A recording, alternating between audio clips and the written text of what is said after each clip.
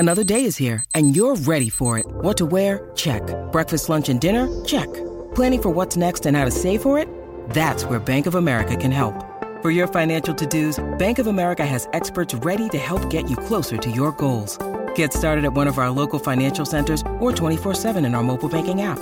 Find a location near you at bankofamerica.com/talktous. What would you like the power to do? Mobile banking requires downloading the app and is only available for select devices. Message and data rates may apply. Bank of America N.A., member FDIC. Welcome to Curaleaf, a medical marijuana dispensary. Whether you're a longtime patient or you're just getting acquainted with this incredible plant, Curaleaf of Pennsylvania is honored to guide you along your medical marijuana journey. Penn State and Illinois made college football history on Saturday with the first ever 9-overtime game. The Lions came out of it on the wrong end of a 2018 upset loss at the hands of the Fighting Illini. We'll take a look at how the Penn State defense fared in that game on this episode of the Blue White Breakdown.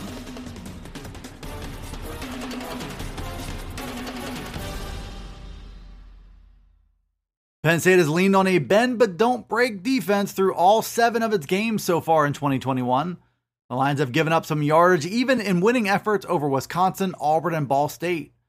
But when opponents get close to the goal line, a talented Penn State defense has shown rare ability to buckle down and get big stops when they need them. That was mostly true again in Saturday's loss to Illinois, where the Illini scored 10 points in regulation and only mounted 1 touchdown drive. At the same time, the Illini ran the ball almost at will against a depleted Penn State defense, finishing with 357 rushing yards on 67 carries. Illinois controlled the line of scrimmage, often with an unbalanced formation and extra offensive linemen. The Illini made no secrets of what their strategy would be, and simply executed to make life miserable on an otherwise very good Penn State defense. The Lions were missing their captain and their best interior lineman in P.J. Mustipher, who's due to miss the remainder of the season with a leg injury. His absence took away one of the best run-stuffing big men in the entire Big Ten. It was also a huge blow to the defensive tackle rotation, which entered the season with big questions about depth. Derek Tangelo moves into a leadership role in the field, while Devon Ellis, Keziah Izzard, and Amin Banover get acclimated to bigger roles.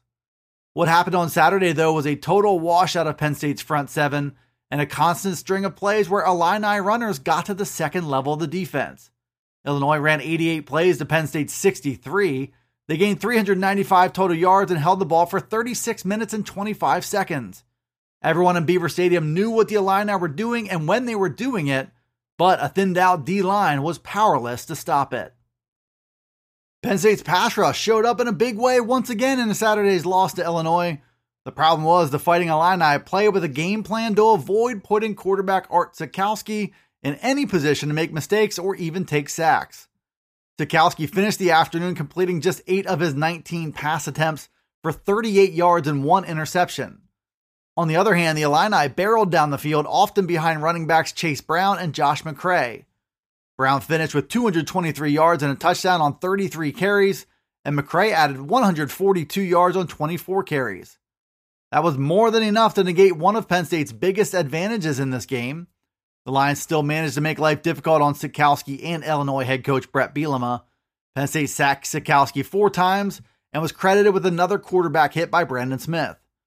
Smith did create one of the Lions' biggest plays of the game with a huge hit on Sikowski that popped the ball loose.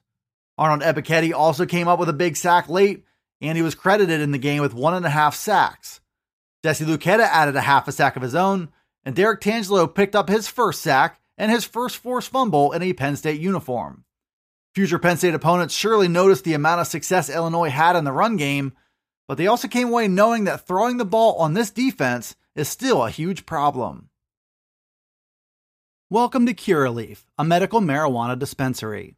Whether you're a longtime patient or you're just getting acquainted with this incredible plant, Curaleaf of Pennsylvania is honored to guide you along your medical marijuana journey. Have questions? Visit us at curaleaf.com or stop in to see us at any of our 12 locations. Let's talk medical marijuana and let our confidence become yours. Penn State's defensive backs were as active as ever in run support in Saturday's disappointing loss to Illinois. The Fighting Illini were dedicated to establishing their run game and dominating Penn State's defense on the ground.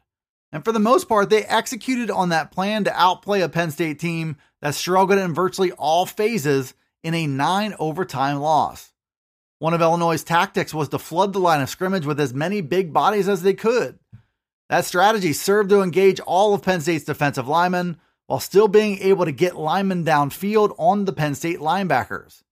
With the front seven consistently engaged with offensive linemen, Brent Pry's defensive backs were all asked to do a little bit more.